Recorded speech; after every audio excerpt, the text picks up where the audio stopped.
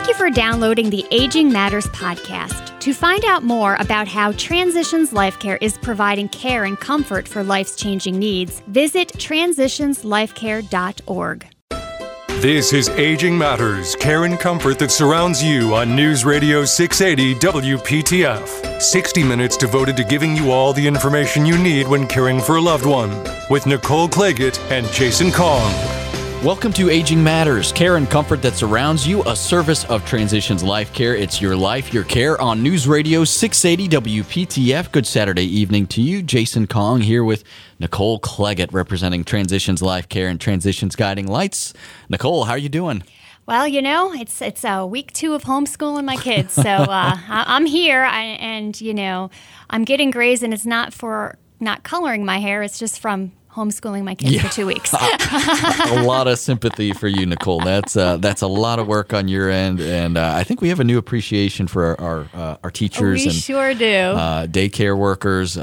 Boy, it's been an eventful week. It's been definitely an interesting time, and I think, yes, for sure, when teachers are asking for supplies or somebody to volunteer after this period of time, I think they're going to be inundated with volunteers because we want to say thank you. Absolutely. Well, let's get into the program tonight, which is also going to be a little bit odd because, Nicole, we booked this show and about a month ago, we thought, hey, we've got some topics here that are going to mesh really well, and then things change. But we're still going to have a very interesting conversation with Delvin Burton, who's the owner of Cycle Bar West Cary, and we're going to be talking a lot about senior fitness and how that's important. And, you know, we were going to tell everyone, hey, head over to Cycle Bar of West Cary, but not so much right now. Yeah, unfortunately, the way we're at right now, we can't do that immediately. But Delvin, we wanted to thank you so much for coming on the program this evening. Oh, no problem. You all are welcome. I appreciate you having me. Of course. So we all know that intuitively, and we keep hearing this in general, you know, throughout the course of our lives, how important exercise is to us, and the fact that in the U.S., we are a rather sedentary population, and the fact that we don't exercise very much definitely leads to a number of chronic conditions and even a lower life expectancy. So it would make a lot of sense that exercising for older adults would be incredibly important. That's correct. Totally agree, especially at this time. And you guys a moment ago, you know, we're talking about sort of the current situation that we all are living in across the country. And I think at this point, especially for our senior population, the need and being able to really focus on physical fitness and staying fit in these times is even more important. I would totally agree with that, and especially because, you know, one of the things that we are really focusing on as healthcare workers is the fact that, you know, older adults are in that more vulnerable, high-risk group for the COVID-19, aka coronavirus. And so a lot of encouragement for older adults to remain in their homes as much as possible, and above all else, you know, practice that social distancing that we keep hearing about. And so, you know, when you have all of that put together, it really creates isolation for individuals, and that really can impact their mental health. And we all know that exercise really boosts an individual's mental health. Not only all of us as listeners who are living a very different life right now, but in particular older adults who are already at risk for depression and isolation just because of age and limited mobility and limited access. Yeah. One of the things that's really cool about exercise is the fact that, one, it helps the body release endorphins, right? Mm-hmm. And for that individual who may be feeling depressed and, you know, not necessarily having family members physically around them, it allows them to be able to feel essentially not only proud of what they've been able to accomplish and maybe a mini home workout, but then they also, you know, their body feels ultimately better about it, right? And those are the things that really have a cumulative effect for an individual. So doing that, you know, maybe 4 times over the course of a 7-day period tends to help a person's mental well-being and just overall state of feeling feeling about themselves and their particular situation. And then what's neat right now, Nicole, is that we have and this is sort of a new phase, I think, in what America has been able to do in response to the COVID virus, is there are so many opportunities online for people to take advantage of just a plethora of workouts. If you go online now, whether it's Instagram, whether it's Facebook, and I know sometimes people talk about our senior population not necessarily being connected, but I think this is one of those opportunities where family members can really reach out to, aunts, uncles, grandparents, whatever it may be, that person who may be a little bit older in their life, and really help them get connected to one of those particular platforms. And then on those platforms, you can't bring them up nowadays without seeing some type of workout that's available. Being able to find that workout, whether it's a stretching workout, whether it's something that deals with walking on the treadmill, or that indoor cycling workout, if somebody happens to have a stationary bike at home. But there are a number of options that are now out there that individuals can kind of take advantage of, because almost every physical fitness professional, Fit Pros is what we call them for short, has really taken their particular business and their outlook of what they provide to the public online and put it in a form that people can continue to consume. So many of those are free, and I think they're great opportunities for our senior population to be able to be connected, but connected in a way that actually benefits them physically, in this particular day and age with what's going on, and especially when we don't know in some cases how long we'll be impacted by this.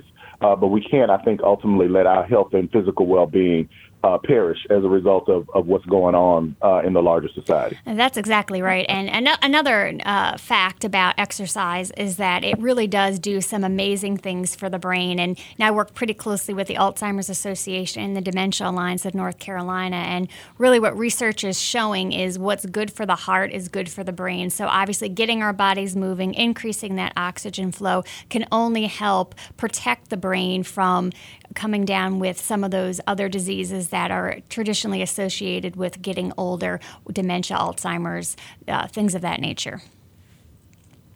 Yeah, that was, and one of the things that I do as an owner of a place that really focuses on physical fitness, and when we start to look at the demographics that we try to serve, indoor cycling is often something that's tied to what younger people do. And of course, people see the Peloton commercials and some of these commercials on television for other indoor cycling equipment, and they automatically think you have to be young and fit to partake in that particular, exercise. And for us, it's really trying to dispel that rumor and myth. There was actually a study that was done in Europe. Lancet Neurology did it, and they worked with some Parkinson's patients. They had a group of doctors that worked with Parkinson's patients in Europe. And one of the things that they decided to do was provide them with the opportunity to do indoor cycling as their form of physical fitness.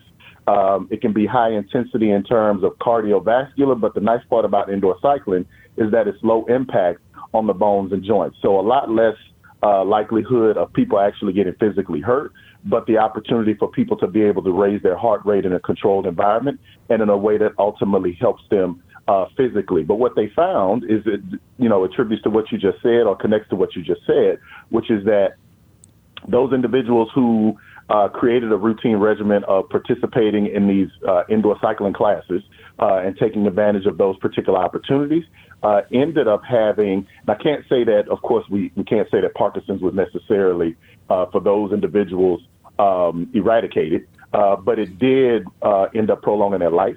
And it did subside some of the symptoms and stop the onset of some of the symptoms that they were experiencing, which I think, if you ultimately, if you're suffering from some of those diseases that strike our senior population readily, if you're able to prolong, your life, if you're able to prolong a sense of well-being and what you were used to when you were deemed, functional and able, and the quality of life that you were used to and that you want to hold on to, dedicating some time, 30 to 45 minutes a day to some form of physical fitness and exercise to help stimulate your brain as well as, get your body in shape, I think is probably a small price to pay physically for being able to get, hang on to life a little bit longer, which I think is really important.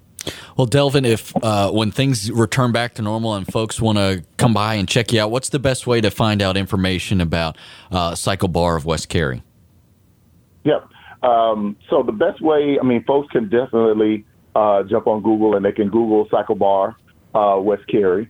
So that's one way to get to us. But we're located at 5022 Arco Street. We're in the Austin Town Center in the West Cary area, which is really cool. We're right near Whole Foods, in one of the lifestyle shopping centers that's right there off of Route 55. But the best way to reach us if they have questions and want to know more is really via our email address. We have a team of individuals who are always promptly responding to email inquiries. So that westcary@cyclebar.com email address, which I think is really easy for folks to remember, is a great way to reach out to us and find out, what we have available. And we have everything from individuals who want to cycle once a week, twice a week. We have both memberships as well as just general packages if somebody wants to come in and, buy a group of rides that they use over the course of a period of time. So we try to really make our service accessible to individuals regardless of what their sort of income range is. If they do have, some resources that they want to devote to their health and well-being, and they've chosen indoor cycling as a way to be able to do that, we really work with people to make sure that we're able to accommodate them. For us, and my wife and I got into this business really as an opportunity to what we call create win-win situations. We want to see people get healthy and fit. Yes, we also, of course, want to be able to derive revenue as a business, but it's one where as people help us with our business, we also help them with their livelihood, which as I said, I call it a win-win situation. So, we're hoping to continue to serve the community of West Cary. Really looking forward to getting the studio back open. My instructors are biting at the bit. Was talking with them last night, so they're really excited about the opportunity. Sure. We're going to be doing some online classes here over the course of the next week, 4 to 5 times a week. We'll be producing our own videos and using some of the platforms that I mentioned, Facebook Live, Instagram, even some Zoom workouts to make sure that we continue to serve, our membership and the audience that we've already cultivated. So we, invite people to look for us online and participate in some of the workouts that we'll be producing ourselves. That's fantastic. Delvin Burton, owner of Cycle Bar West Cary. That email again, westcary@cyclebar.com. A quick break and back with more. You're listening to Aging Matters. Care and comfort that surrounds you, a service of Transitions Life Care. It's your life, your care on News Radio 680 WPTF. This is Aging Matters, care and comfort that surrounds you on News Radio 680 WPTF. Joined by Nicole Claggett from Transitions Guiding Lights. Here's your host, Jason Kong. You're listening to Aging Matters, care and comfort that surrounds you, a service of Transitions Life Care. It's your life, your care on News Radio 680 WPTF. You can find more about Transitions Life Care at transitionslifecare.org. Transitionslifecare.org. Jason Kong here with Nicole Claggett. And Nicole, we're going to shift our focus here because things are still changing, but a lot of things are still remaining in place. And I think it's important that our audience hears that. And we're going to be talking about end-of-life care and why that area of work will never cease. And to do that, we've brought in Nikki Farrell. She's the Regional Manager of Business Development with Heartland Hospice. Nikki, thank you so much for coming on the show this evening. Thanks for having me. Happy to be here. Yeah, this is just an incredibly interesting time, I guess I'll put it, in the world of healthcare. While a lot of the area is either working from home or they have a stay-at-home order, things get really, really confusing for folks that are accessing care out there amid the COVID-19 pandemic, especially with individuals receiving community-based care such as home health or hospice, infusion services, private duty in-home care. And so folks are, I know, sort of clamoring and wondering, my gosh, I have this care place for my mom in this area. Will the workers continue to be able to go out and see my mom? And overall, the resounding answer is yes. I want to reassure everybody listening today that healthcare workers are considered by the President of the United States as well as the Governor of North Carolina as essential workers during a time of a global and national pandemic. So while some of the sort of protocol may be changing or some of the way certain visits are made may be changing, I want to give everybody the reassurance that these types of workers are considered essential.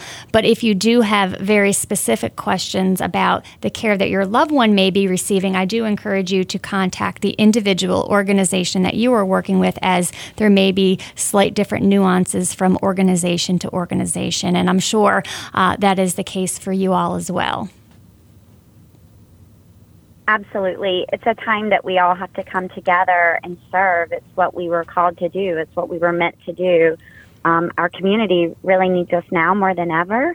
So thank you for that, Nicole. Yeah.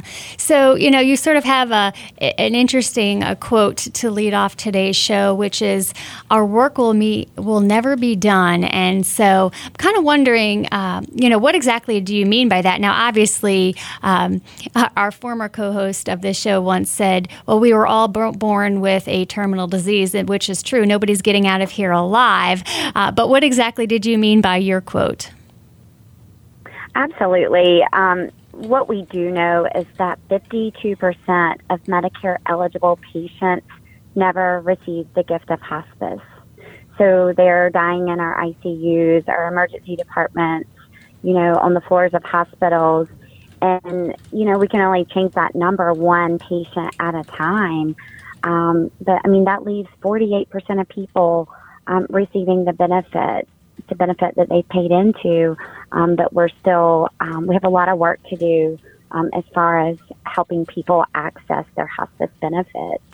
It's really interesting times. I had the opportunity to speak with a geriatrician who's actually on the front lines of this pandemic in New York City right now, somebody that I've known for many, many, many years. And she was talking to me about how, sometimes it's really hard to get people to have these types of conversations about end of life. But for whatever reason, during this time right now, when individuals in the state of New York are sort of that vulnerable population and potentially not really doing that well when they do contract the virus, she said the conversations have actually been a lot easier when people were actually faced with kind of making a decision about end-of-life wishes when they do contract the disease. It sort of became clear to them, but when we're trying to have some of these sort of global conversations earlier, for some reason, we just seem to not want to do it.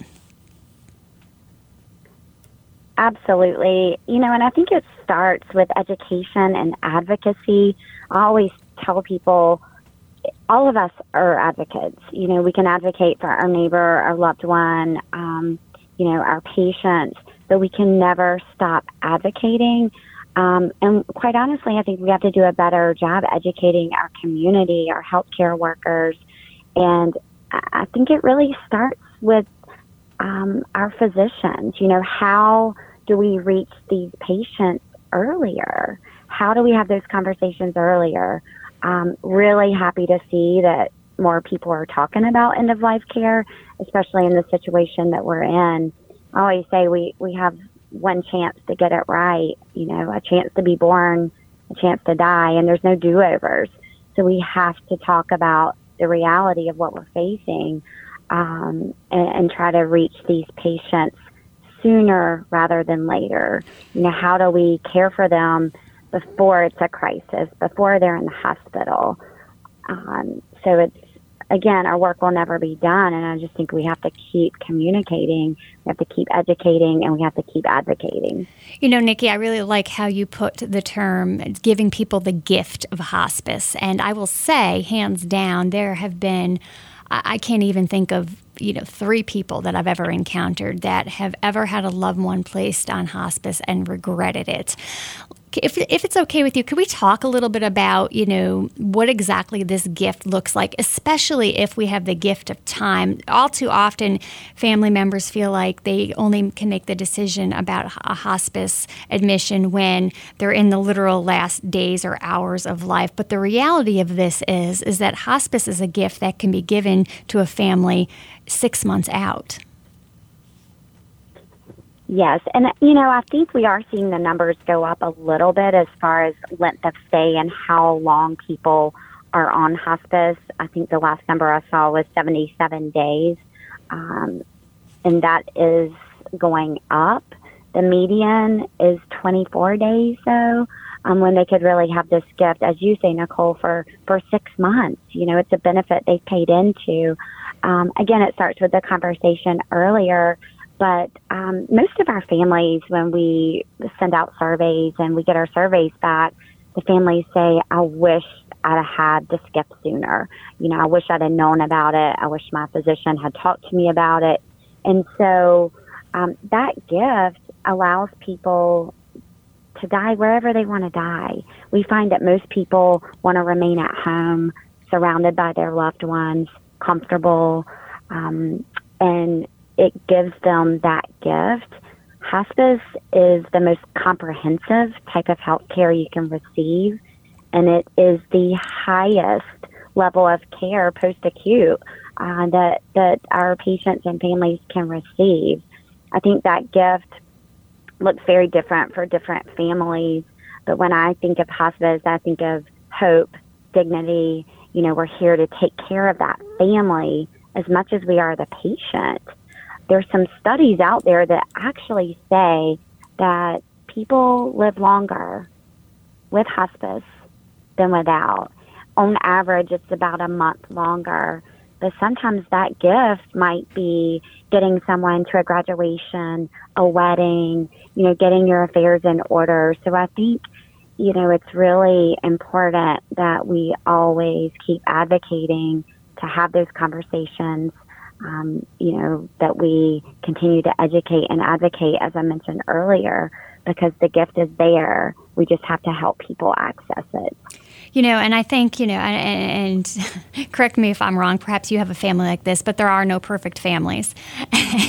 And families are messy and relationships are messy. And I think from what I've seen over the years that one of the greatest gifts that hospice often provides is really being that bridge and helping people have closure and have some of those sometimes very tender and emotional discussions so that an individual can truly rest in peace and families feel like perhaps some of the things that they've never said or some of those issues that have never been resolved can get resolved. And sometimes it's just a matter of, having somebody there at the bedside that really can foster that conversation and really help those individuals sort of work through some of those things, because it's awfully hard to reconcile with a person after they've passed away. And so a lot of times I've really seen the gift of hospice has even been insofar as, yes, making sure a person isn't in pain, but also making sure they're not in emotional pain as well. Absolutely. I've been in hospice now for 17 years, which is hard to believe. And the stories are remarkable. It's not always about the physical. More times than not, it is about the emotional. We try, as a hospice industry in general, to approach every patient and family by asking, what is most important to you today?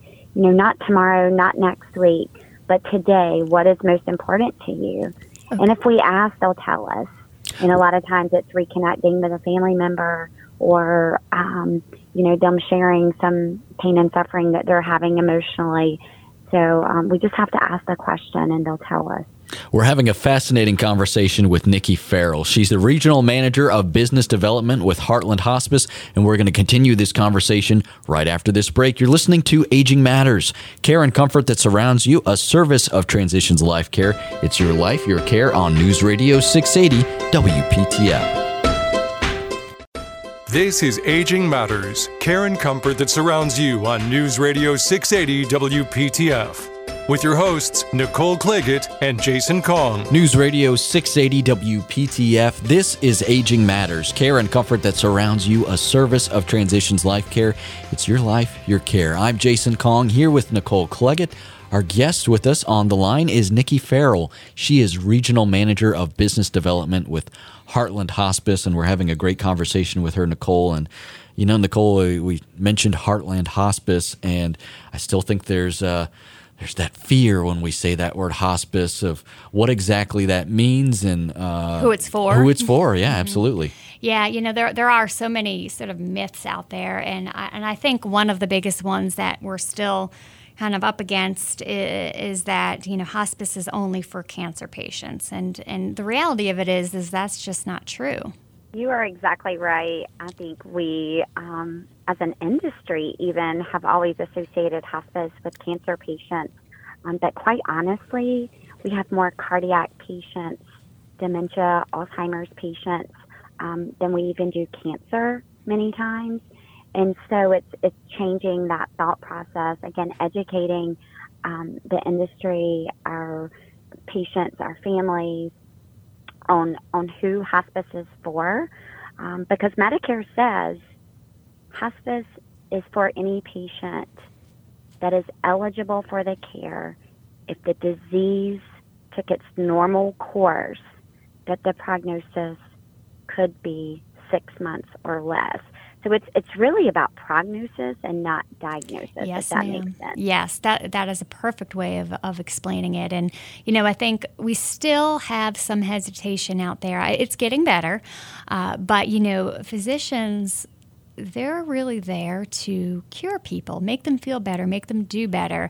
And I think it's really hard for physicians to have a conversation when they have to tell a person that they have 6 months or less. And I think sometimes that is where the hesitation lies in the healthcare side, because it almost feels like a personal failure, right? Like if my job was to fix your car, and then you came to me and brought your car, and I spent all this time and money and energy and fixing your car, and then eventually I had to say, you know what, Nikki, we're just going to have to consider that car a wash. I'm sorry. I would feel like a failure, like I didn't do my job. So you can only imagine when it's humans caring for humans that it would be an even more difficult conversation to have.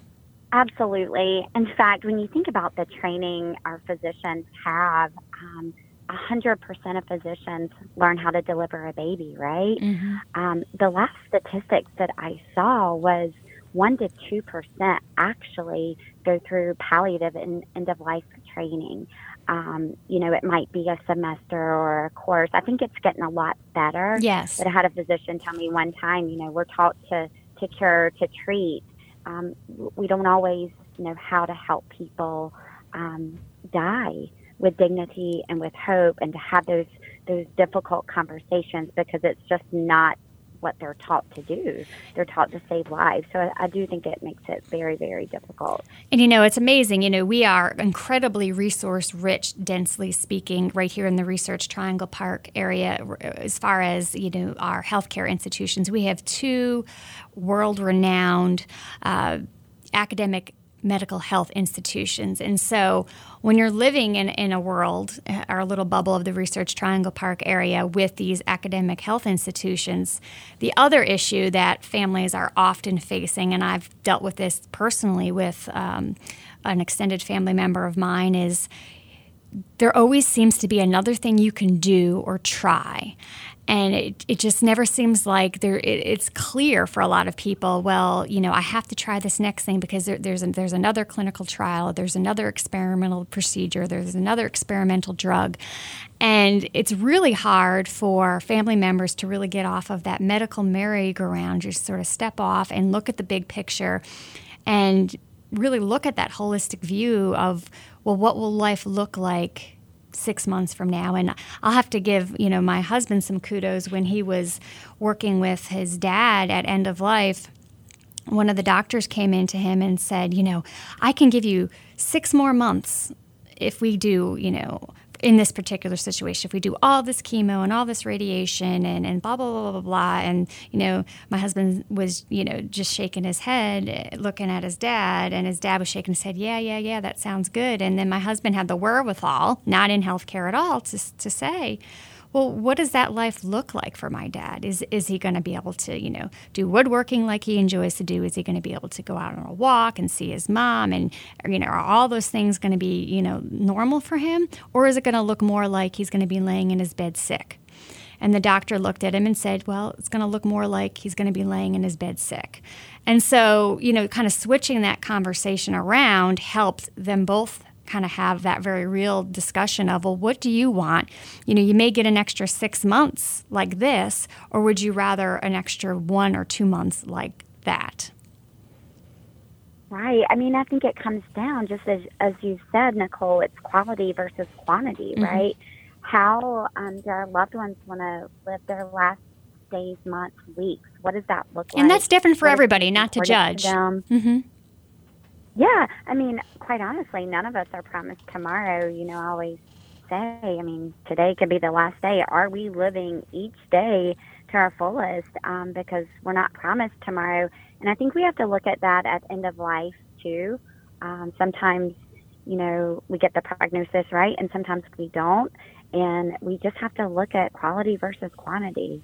How do you want to live your last days, weeks, and months? And then we have to support our patients and families so that they have the days that they want. And hospice isn't about giving up. And I think that's really another big myth is, well, if I put mom on hospice, it's going to hasten her death, and that means we're all giving up. And it really doesn't. And frankly, just because you sign on for hospice doesn't mean in a week if you changed your mind, you can't get off. It's not something that's written in cement, correct? Absolutely. We have so many families that really struggle with that. They almost have, they almost start the grief process even before their loved one dies sometimes, because they feel like because they have elected hospice that they're giving up hope. So we work really hard as a hospice industry just to remind them that really they're giving their loved one a gift. They're bringing hope to their loved one, to their family, versus taking it away. I had mentioned the statistics earlier. I mean, people actually live longer with it than without it. So we are here to really live each day to the fullest and walk that journey with them, because we don't know how long we have. But all we can do is focus on quality, dignity, hope, and really make sure that our families understand that we're not there to take that away. So if you have a family member that's sort of on board with the idea of bringing hospice in, and then you have another family member that feels like, this really isn't a good idea, what are some ways that folks can sort of have that conversation and sort of air out thoughts and feelings for the benefit of that individual? Because sometimes individuals, because of a lack of advanced care planning and a lack of advanced directives, haven't really discussed what their desires are and what their wishes are for the future. And so a lot of families are sort of put in this position of making these decisions for loved ones. How would you recommend a family member kind of go about having that conversation among siblings or, a spouse and the children, things like that? Yeah, you bring up a really good point. What I have found over the years is it's typically not the patient that refuses, right? It's a family member, or maybe the family's just not on board. I think it's really important that we have transparent conversations, that we get families together. And again, we ask each family member, what is most important to you for your loved one? What does that look like? And important that we reassure them they don't have to be ready for hospice. Who would be ready? We're never ready for that. But are they eligible? Is your loved one eligible for the benefit that they have paid into their whole life? And if they're eligible, how do we customize the care to meet the need? And so I think we really have to dig deep and find out, what does that look like? What is the reality of a perfect day for their loved one, and how and where do we fit into that picture? Because most of the time when we ask them, what is it that you want for your dad, your mom, your aunt, your uncle, what does that look like?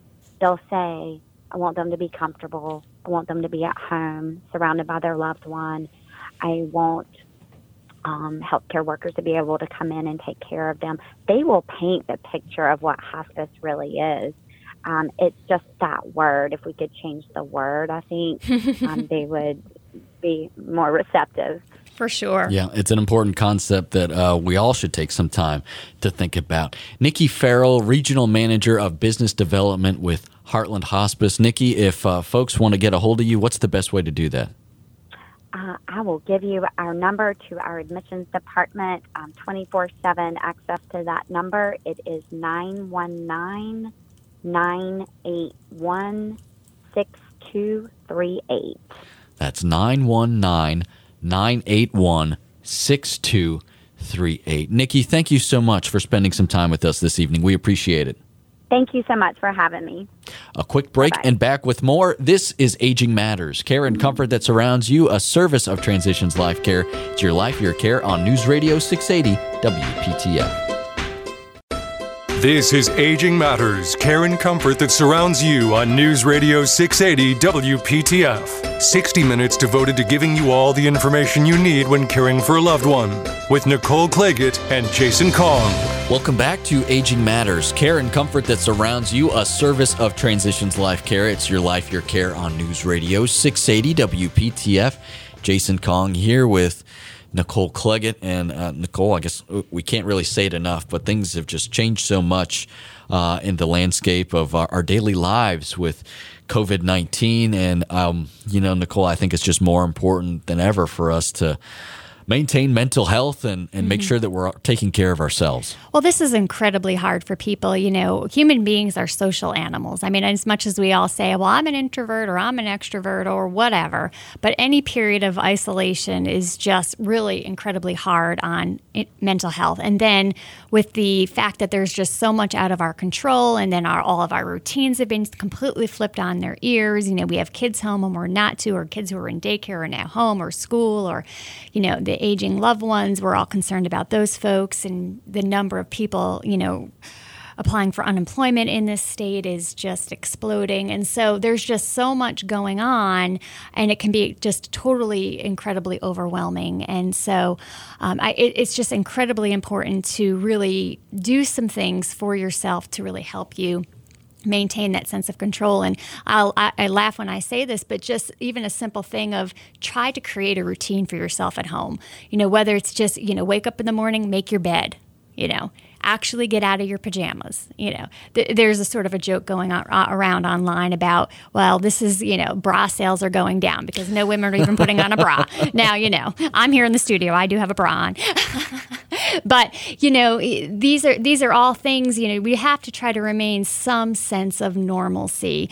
Try not to sit there and binge watch TV 12 hours a day. Get outside and take a walk. We have a beautiful weekend this weekend, and, really try to get outside and spend some time in nature.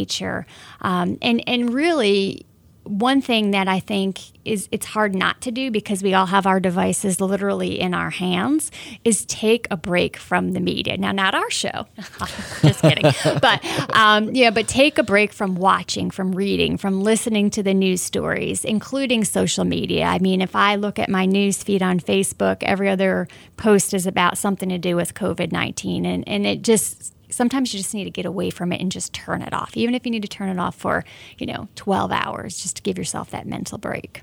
Yeah, I think that's a wonderful idea, Nicole, because, we've sort of gone through these waves where the 24-hour news cycle was just pumping stuff out literally minute by minute. Mm-hmm. And going live every second. Yeah. And at some point you sort of get acclimated to that, and you keep thinking, well, if I don't check, I'm going to miss something. And that's not the case. You can take a break, and especially if it's causing you more anxiety than keeping you informed, then yeah, it's definitely time to take a break. But Nicole, I think you're exactly right about the mental health aspect. And I know a lot of listeners and people here at WPTF and Curtis Media Group have been talking to me about, well, they've got loved ones who are far away, and they're worried about them and making sure that they're not too isolated. But again, it's not the time to go visit them. But hey, you can pick up the phone and call. You can FaceTime, video chat, whatever. There's plenty of opportunities there.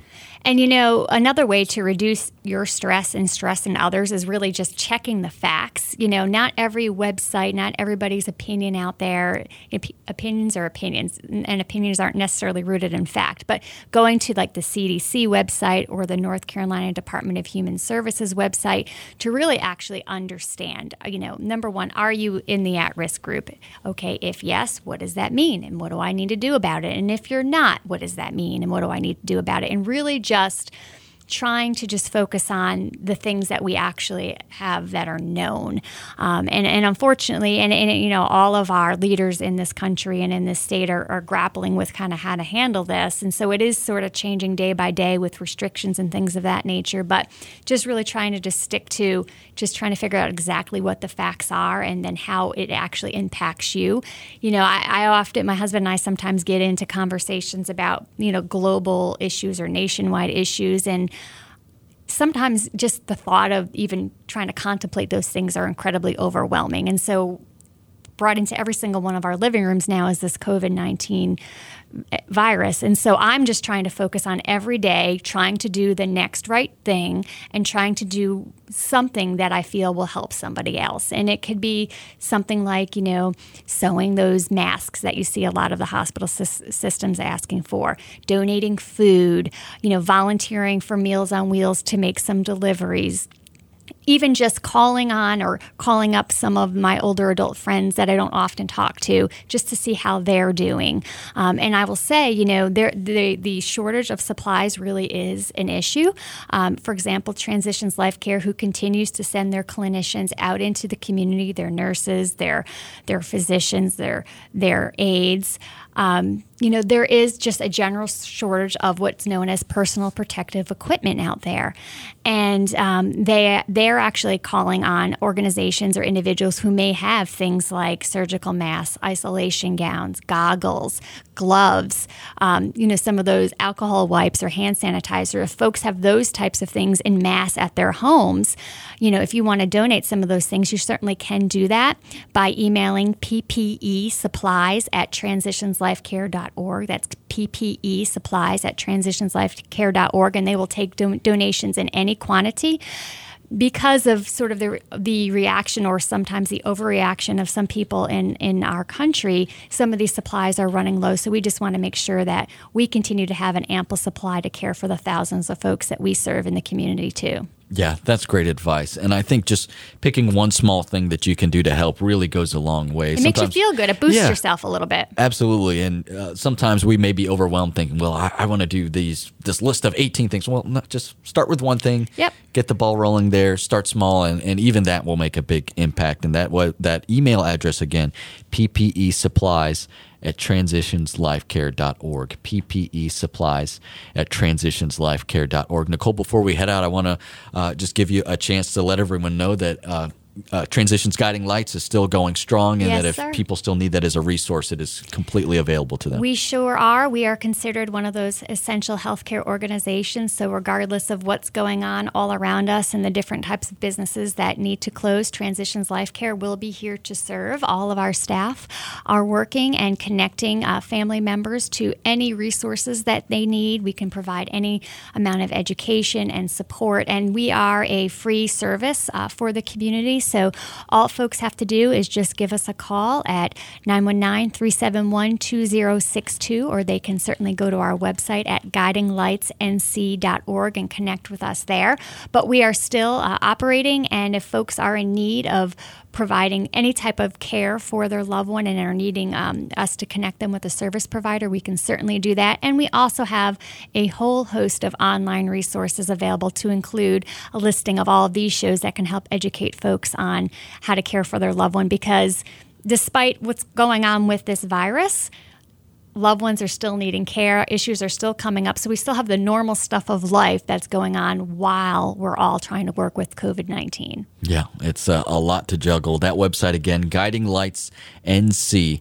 .org is the best way to get a hold of them. We are out of time for today. I want to thank our guests for joining us by the phone this evening. We really appreciate them accommodating our social distancing that we're practicing here at WPTF. We are out of time for today, but you can find more information about the show and find replays and past episodes of Aging Matters at WPTF.com. Click on the podcast button. There you'll find Aging Matters, and you can view the full archive of episodes there. On behalf of Nicole Cleggett, I'm Jason Kong, thanking you for listening to Aging Matters. Care and comfort that surrounds you, a service of Transitions Life Care. It's your life, your care on News Radio 680 WPTF. Have a great night. You've been listening to Aging Matters, care and comfort that surrounds you on News Radio 680 WPTF. For more information, log on to transitionslifecare.org.